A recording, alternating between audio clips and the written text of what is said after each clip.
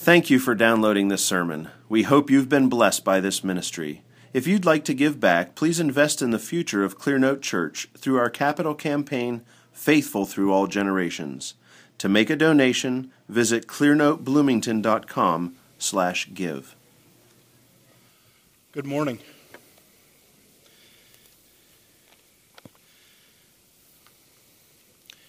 There are times in the life of our church and in any church where pastors may have to go. Many of the pastors of this church have had need to go to other places and to work with other churches to resolve issues, to help in pastoral care of our members and other members. That's where Pastor Bailey is this weekend.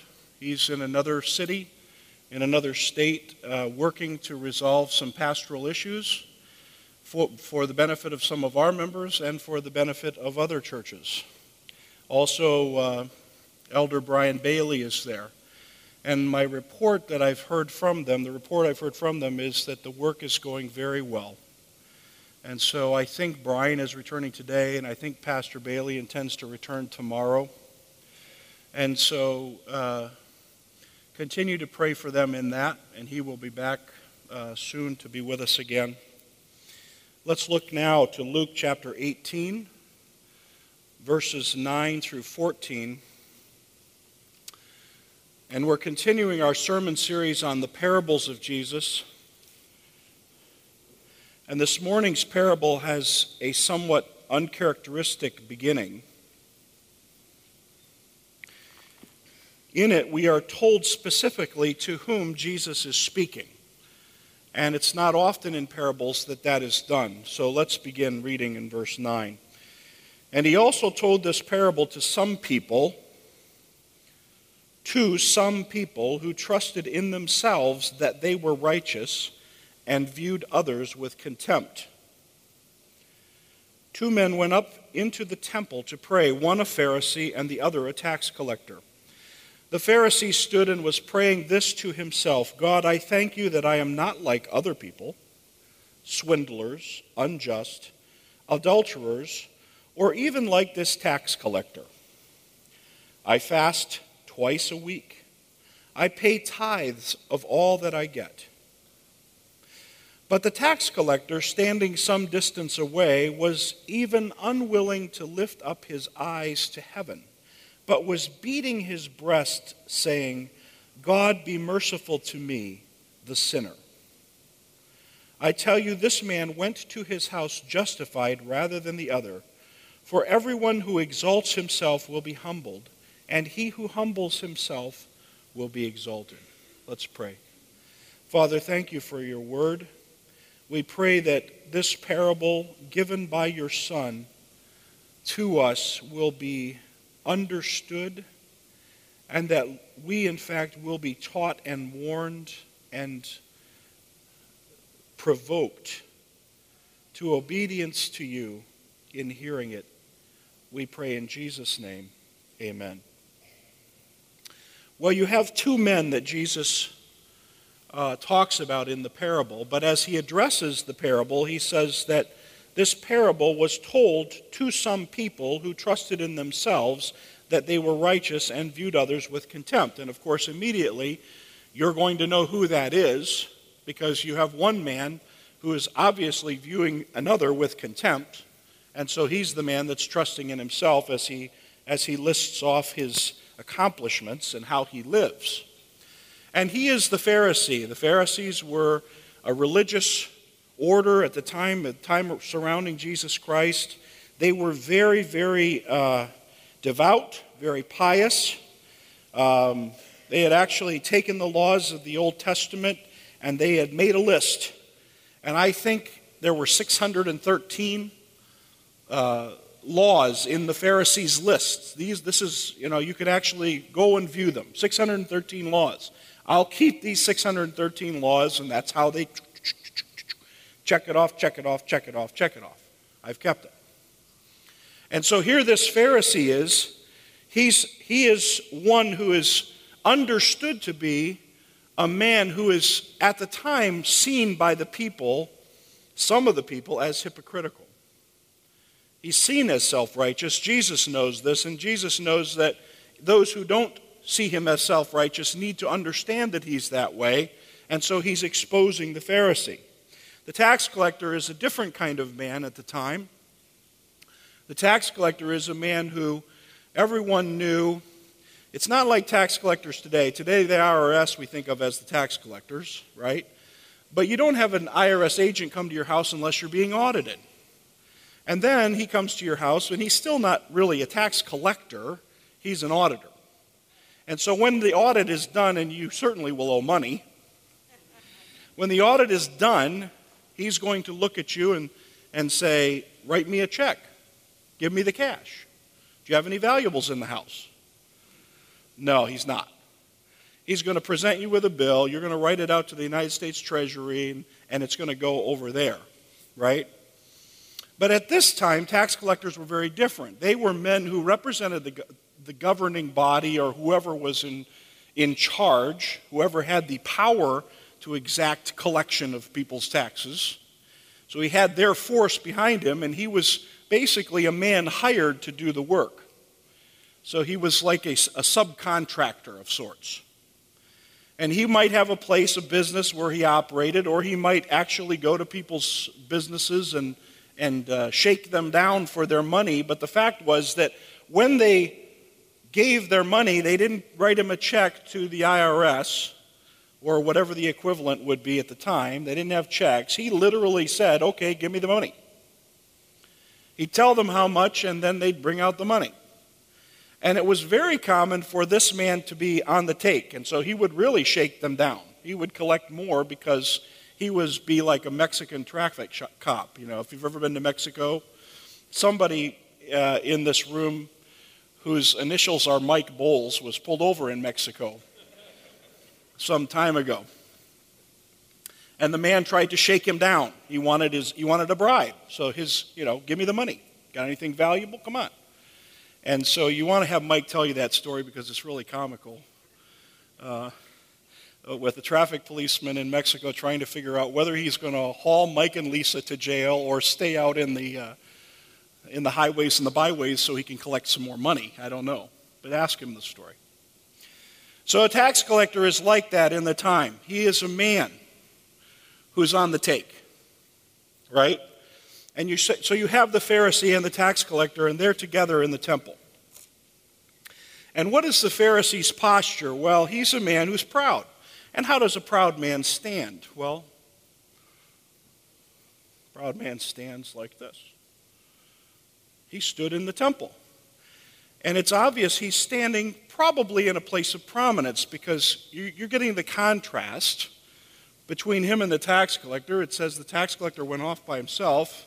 The Pharisee's probably not off by himself. He's probably in a place where everybody can see him, perhaps hear him.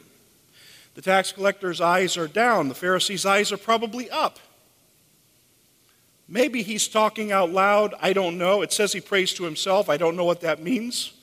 I don't know if it means that nobody could hear him or whether he was addressing his prayer to himself, and that's what's being said in the scripture.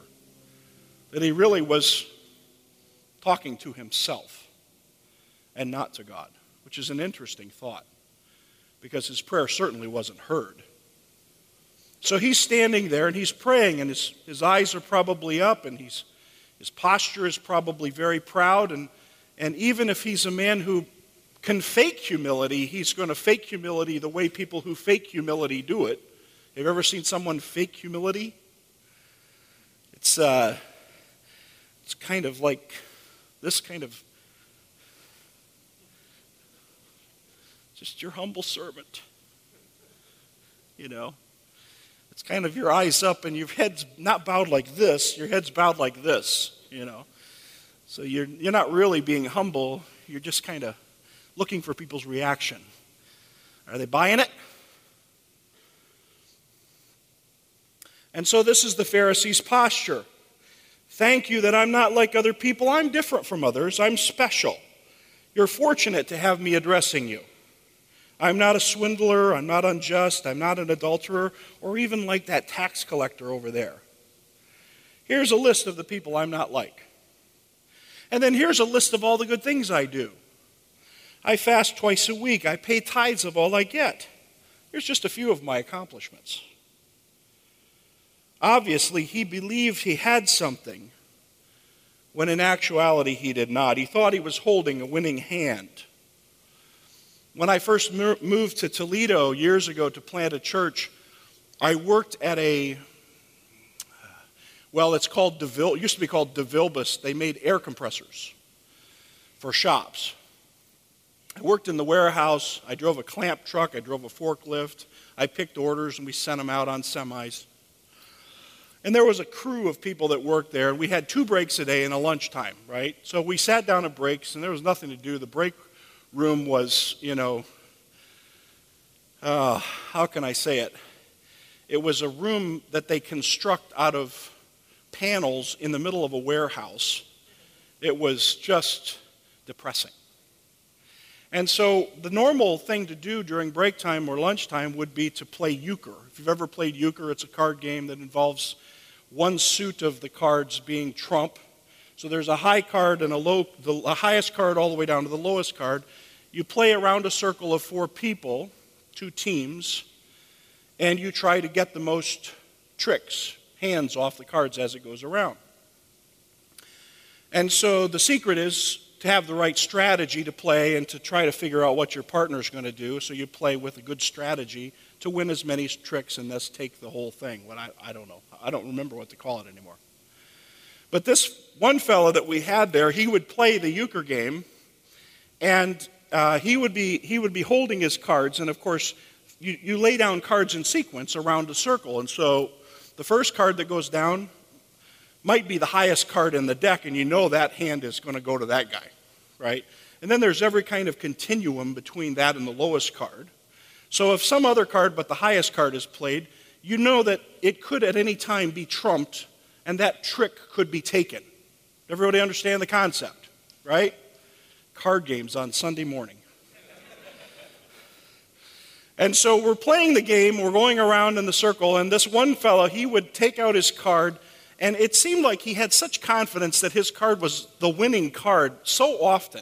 And as he laid his card down, he may be the second one putting his card down, he would take his card, and he would kind of rise up out of his chair a little bit, and he'd go, boom! And throw that down on the table. Boom! And so what?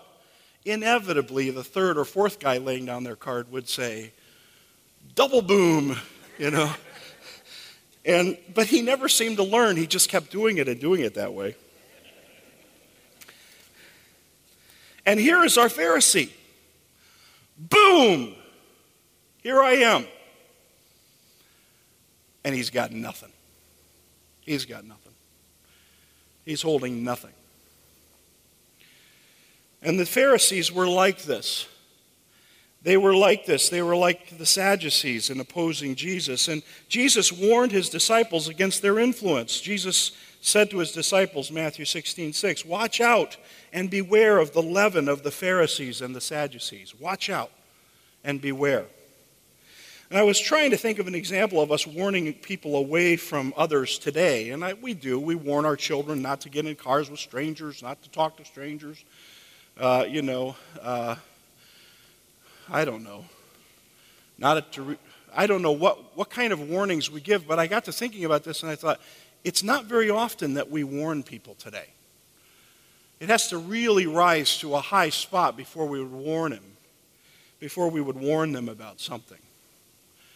And Jesus is warning he's warning his disciples about a group of men and about the reality that they're like leaven, they're like yeast. And he's saying, beware of them. And I think we might consider, and you might consider with your circle of influence and the people in your small group and your children, that there are times when you need to warn people to beware, but that's a side issue. And Jesus is telling them to beware of the Pharisees. And the Pharisees were pious. They believed the law. They would sing the 10 Commandments with us were they here. Right? Luke 12, 1-5. Under these circumstances, after so many thousands of people had gathered together that they were stepping on one another, He, that is Jesus, began saying to his disciples, first of all, beware of the leaven of the Pharisees, which is hypocrisy. But there is nothing covered up that will not be revealed, and hidden that will not be known. Accordingly, whatever you have said in the dark will be heard in the light, and what you have whispered in the inner rooms will be proclaimed upon the housetops. I say to you, my friends, do not be afraid of those who can kill the body, and after that have no more that they can do. But I warn you whom to fear. Fear the one who, after he has killed, has authority to cast into hell. Yes, I tell you, fear him. The Pharisee trusted in himself, and Jesus warned the disciples, beware of the leaven of the Pharisees, which is hypocrisy. Hypocrisy. And so what? Everything is going to be revealed. Now, I was trying to think about how we would all understand hypocrisy today and how the world would understand hypocrisy, and I thought, well, what if you had a climate change enthusiast, right? And the climate change enthusiast was very wealthy, and so in order to get to a climate change summit on the other side of the world, he climbed into his, giant personal jet, 747, and he flew all the way around the world so he could go to the climate change summit. That's hypocrisy. We all hear about it in our time today. We all hear, everybody who's heard about Al Gore's house in Tennessee burning up 50 million tons of coal every year, raise your hand, right? And so the world understands hypocrisy. It understands when claims are made and things are believed. It understands when the people who make the claims and believe the things aren't living up to the things that they're saying. They understand that. But here we're talking about something different, because we're talking about our lives, every action of our lives, what we profess, and that everything in our lives, all the things we think are hidden, all the things we think nobody knows, all the things the Pharisee thought were hidden, all the things the Pharisee thought nobody knew, everything will be revealed. It will be exposed up on the rooftop, like the laundry on a big clothesline. Just exposed. And not only that, but it's not the fear of somebody who knows you and can reject you or can even kill your body for the things you have done. It's not the fear of those people that you should be concerned about. It's the fear of the one who, after he has killed your body in judgment, because he is the just judge, can take your body and soul and cast them into hell. And that is Almighty God. And so Jesus is warning the disciples, be careful of the hypocrisy of the Pharisees. Stay away from the hypocrisy of the Pharisees. Everything is going to be revealed in time. Be afraid of the judge. And so the Holy Spirit starts off our parable today. Jesus, as he's speaking, he says, he told this parable to some people who trusted in themselves. Well, who are the some people? Who are the some people? It's a pretty big set. Because if you take all the people who are capable of trusting in themselves and all the people who are presently trusting in themselves, you have a set that includes all the people. Every one of us. And so he says, beware of the leaven. If you know what leaven is, it's basically just yeast. If you've never made bread, you take flour, you put yeast in it, and water or milk or some butter, I don't know, some stuff like that. You don't want to eat my bread, okay? You put this in there, and what happens to that yeast? It's live organisms, and it goes all through that flour. And what it does is it eats the sugar, and it turns it into carbon dioxide and some kind of alcohol, right? And then the bread dough rises. It's the bubbles from the carbon dioxide, and that yeast goes all the way through. It just keeps eating and eating and eating because it's alive. It's having a feast. And the Pharisee was there, a fully yeast-infected full-bore gluten Pharisee. And the disciples are made of flour. They're just flour, bags of flour. And Jesus says, beware, be careful.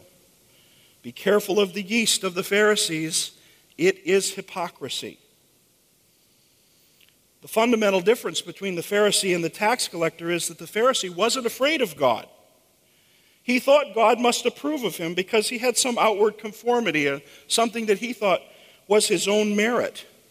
And that's the standard by which he judged himself. He listed himself or thought of himself against other men. So he listed examples of other men. He said, I'm not like swindlers, I'm not like the unjust or adulterers or even this tax collector. And then he listed his merits. I tithe, fast twice a week, I give a tithe of everything I have, and on and on and on.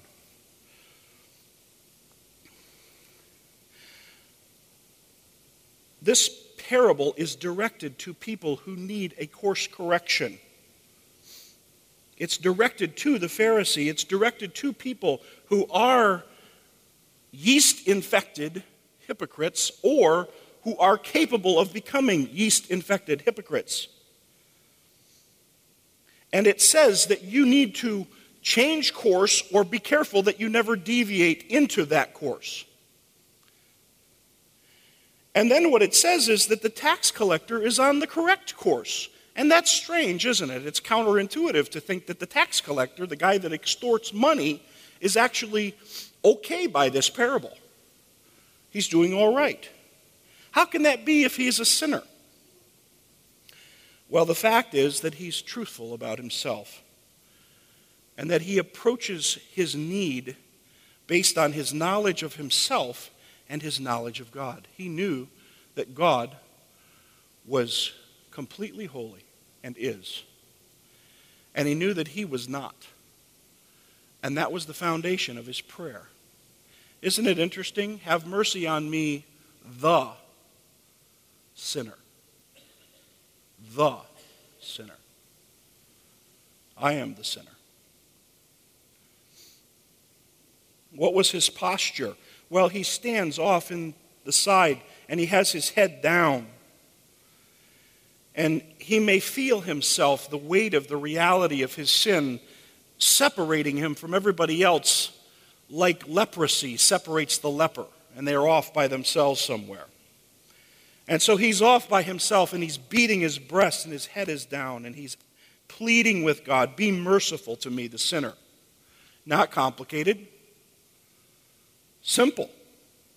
He was clearly speaking to God. He wasn't comparing himself to any other man. I am the sinner. Here I am. He's not padding his resume. I am the sinner. Have mercy on me. I've got nothing. I've got nothing. He was afraid of the judge, but he believed in the mercy and the kindness of the judge. And so he pled with the judge for mercy. At the same time, the Pharisee thought God would certainly side with him. And not only side with him, but even side with him against the tax collector. Because he thought himself worthy. Now, I want to read a quote to you from a sermon by Charles Spurgeon, but I have to give you a background to the quote because in the quote, Spurgeon tells a story about George Whitefield and a woman named Selina Hastings, who was the Countess of Huntingdon. And so I need to tell you who she is. You might know who George Whitefield is. You might know who Charles Spurgeon is. Charles Spurgeon was an English Baptist preacher a couple of centuries ago. Selina Hastings was an important character in the Great Awakening, a revival that occurred in England about, 3 centuries ago? Somebody help me. Lucas is shaking his head, so it must be perfectly true.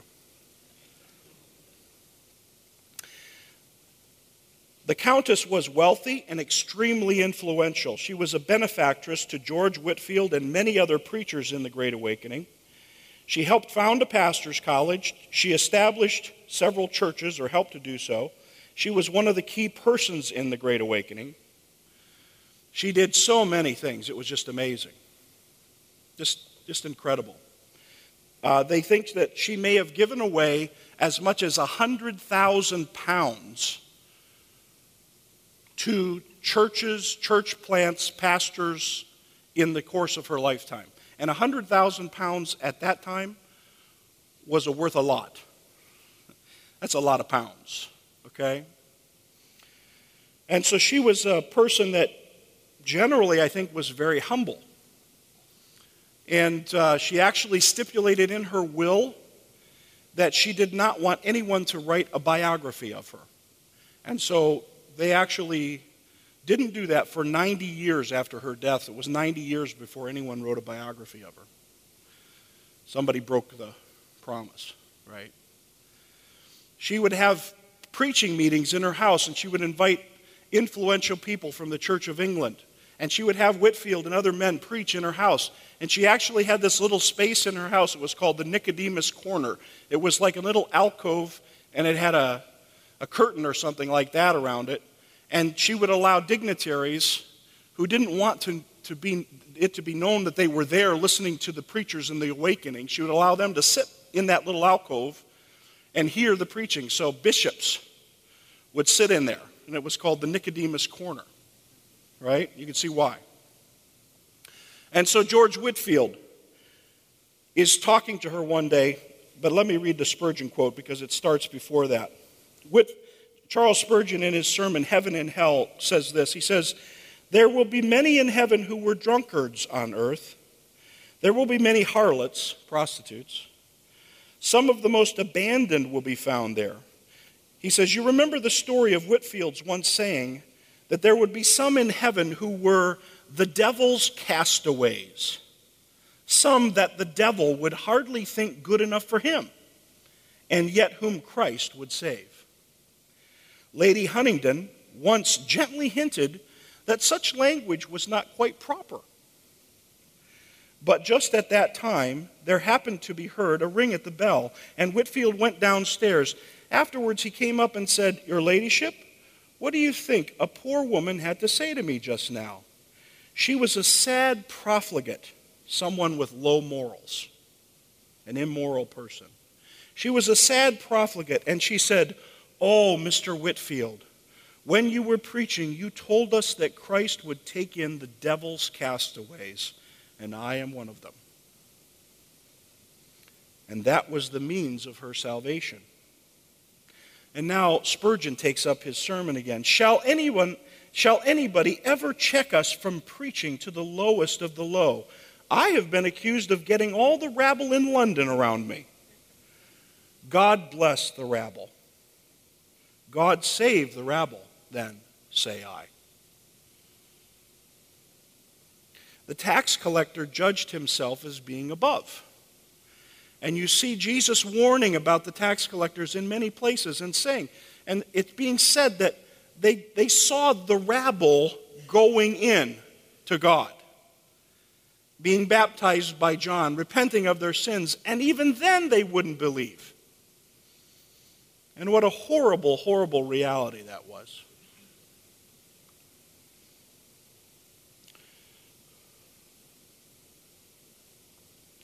And so what? We're not all the same. Not all of us have tried meth. Not all of us are drunkards. Not all of us have same-sex temptations that we've acted out on. Not all of us have had abortions. Not all of us had, you fill in the blank to what you think is a higher sin or a more mean sin. And then if you want to think yourself not being quite there, what do you do then? What do you got? Even if you could prove that you were less of a sinner, or even if you could say that since Jesus came to me and saved me, I've been less of a sinner. Even if you could say all that, what have you got then? Now can I be infected with the yeast of the Pharisees? Is it okay now that I've been saved by Jesus and that I've changed quite a bit? Absolutely not.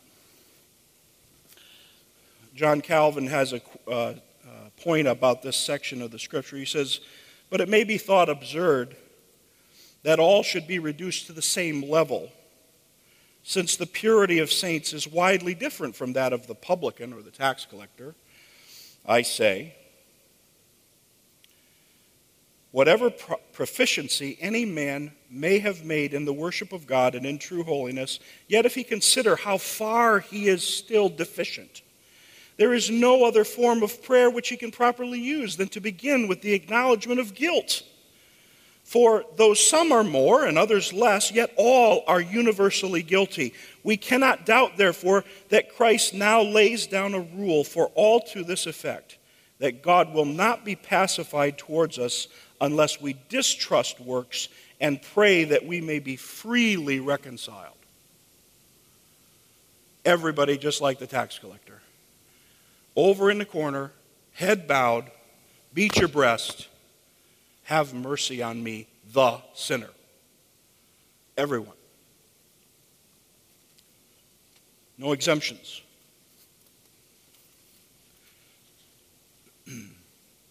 Romans 3, verse 21 and following. "But now, apart from the law, the righteousness of God has been manifested, being witnessed by the law and the prophets, even the righteousness of God through faith in Jesus Christ, for all those who believe. For there is no distinction, for all have sinned and fall short of the glory of God." Not the glory of the tax collector, not the glory of the adulterer. All have sinned and fallen short of the glory of God, not the glory of the Pharisee. "Being justified as a gift by his grace through the redemption which is in Christ Jesus, whom God displayed publicly as a propitiation in his blood through faith. This was to demonstrate his righteousness, because in the forbearance of God he passed over the sins previously committed, for the demonstration, I say, of his righteousness at the present time, so that he would be just and the justifier of the one who has faith in Jesus. Where then is boasting?" Boom! Where is it? It's excluded. By what kind of law? Of works? No, but by a law of faith. For we maintain that a man is justified by faith apart from works of the law. The tax collector went in faith, and he is saved, justified, because Jesus Christ justifies him. Or did he? Was he justified? Maybe he had to go away and pray the rosary 10 times. You think that satisfied then? Doing that satisfaction, did it? How about this? A couple chapters later, we see Nicodemus. I'm sorry, not Nicodemus. We see Zacchaeus. A couple chapters in Luke later, we see Zacchaeus. Zacchaeus gave 4 times back to anybody he swindled after he met Jesus. Was that what justified him? Did that justify Zacchaeus? No.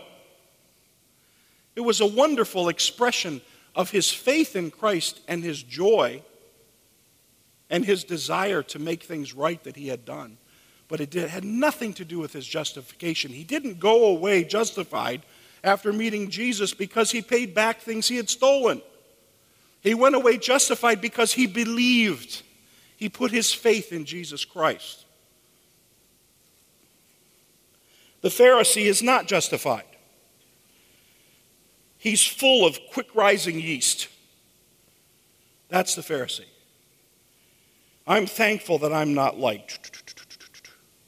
And so this morning, as we're all sitting here, everyone in this room, every child in the other part of the building, we're all just, I don't know, what are we, 200 here? 250 with all the children today, this morning in the second service. We're all just 250 sacks of enriched, bleached flour. That's what we are. We're just ready for the yeast of hypocrisy. Just ready for it. We're tuned to it.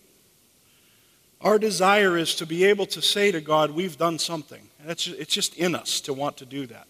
And we may not. Beware of the yeast of the Pharisees, which is hypocrisy. We may not do that. We may not say that we're thankful that we're not. In fact, there's the problem with the Pharisees' prayer. He started right off by saying what he wasn't, didn't he? And what did the tax collector start off by doing? Have mercy on me, the sinner. He started right off by telling what he was. And that was the end of it. He didn't have to say what he did because he knew God knew everything that would be revealed someday. Have mercy on me, the sinner. I'm thankful, though, the Pharisee says that I'm different. I'm thankful that I'm not. What? A Democrat, a Republican, a libertarian, a career woman with children, that Sunday soccer parent, the bar-hopping husband, the ambulance-chasing attorney, the fornicator, the adulterer, the tax evader, the speeder, the non-seatbelt wearer, the drug user, the thief, the woman that had the abortion, the single mom. We could just spend all day, and I'm telling you, you'd be able to think of them like that. Because you know your heart enough to know that you know who you think you're better than. I know my heart enough to know that I know who I think I'm better than. And then when we're done making that list, then we'll start listing all the things we did. So what did we do? Well, I've been tithing.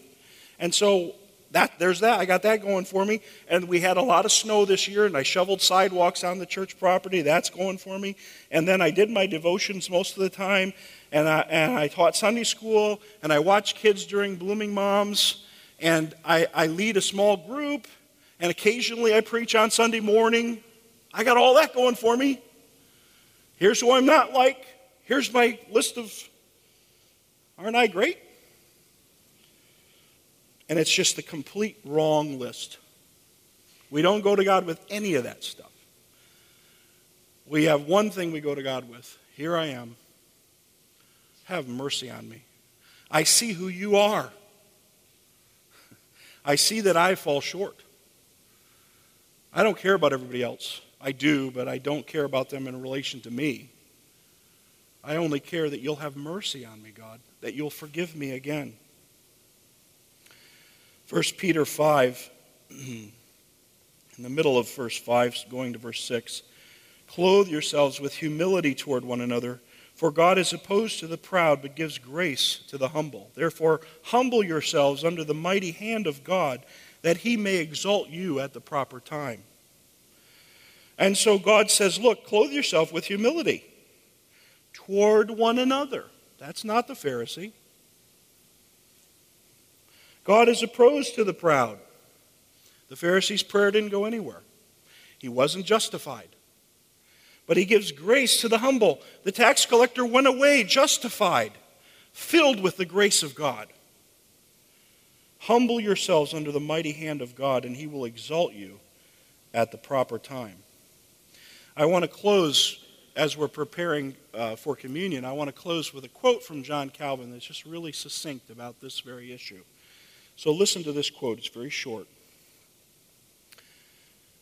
And there's a couple words I'm going to omit so that you can think about filling in the blank. Every man that is puffed up with self-confidence carries on blank blank with God.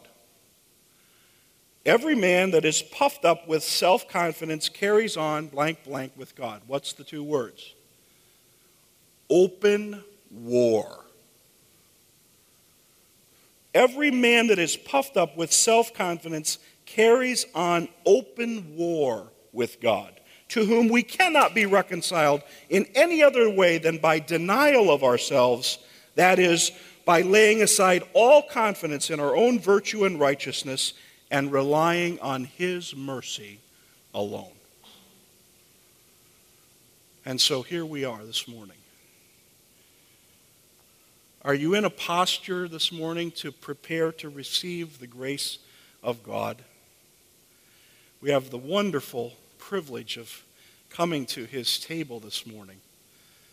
And this meal represents to us the reality of God's grace, and he gives us grace. But not if we're Pharisees. Not unless we're like that tax collector. Not unless we're beating our breast and saying, I know who you are, God, and I know who I am. Have mercy on me. I'm the one that's guilty. Have mercy on me. And not comparing ourselves to anyone else. And then what happens? He lifts us up. He pours his mercy on us. He assures us of his love and his wonderful kindness. And he demonstrates it by giving us Jesus. So let's pray. Heavenly Father, we thank you this morning that you do love us and that you are suffering long with our sin and our desire to be self-righteous, that you've given us warnings to protect ourselves from just such sin. Help us, O God. Cause us to be truthful in our repentance and confession. Cause us to be honest with ourselves about who you are and who we are, and then give us your grace, we pray, through Jesus Christ. Amen.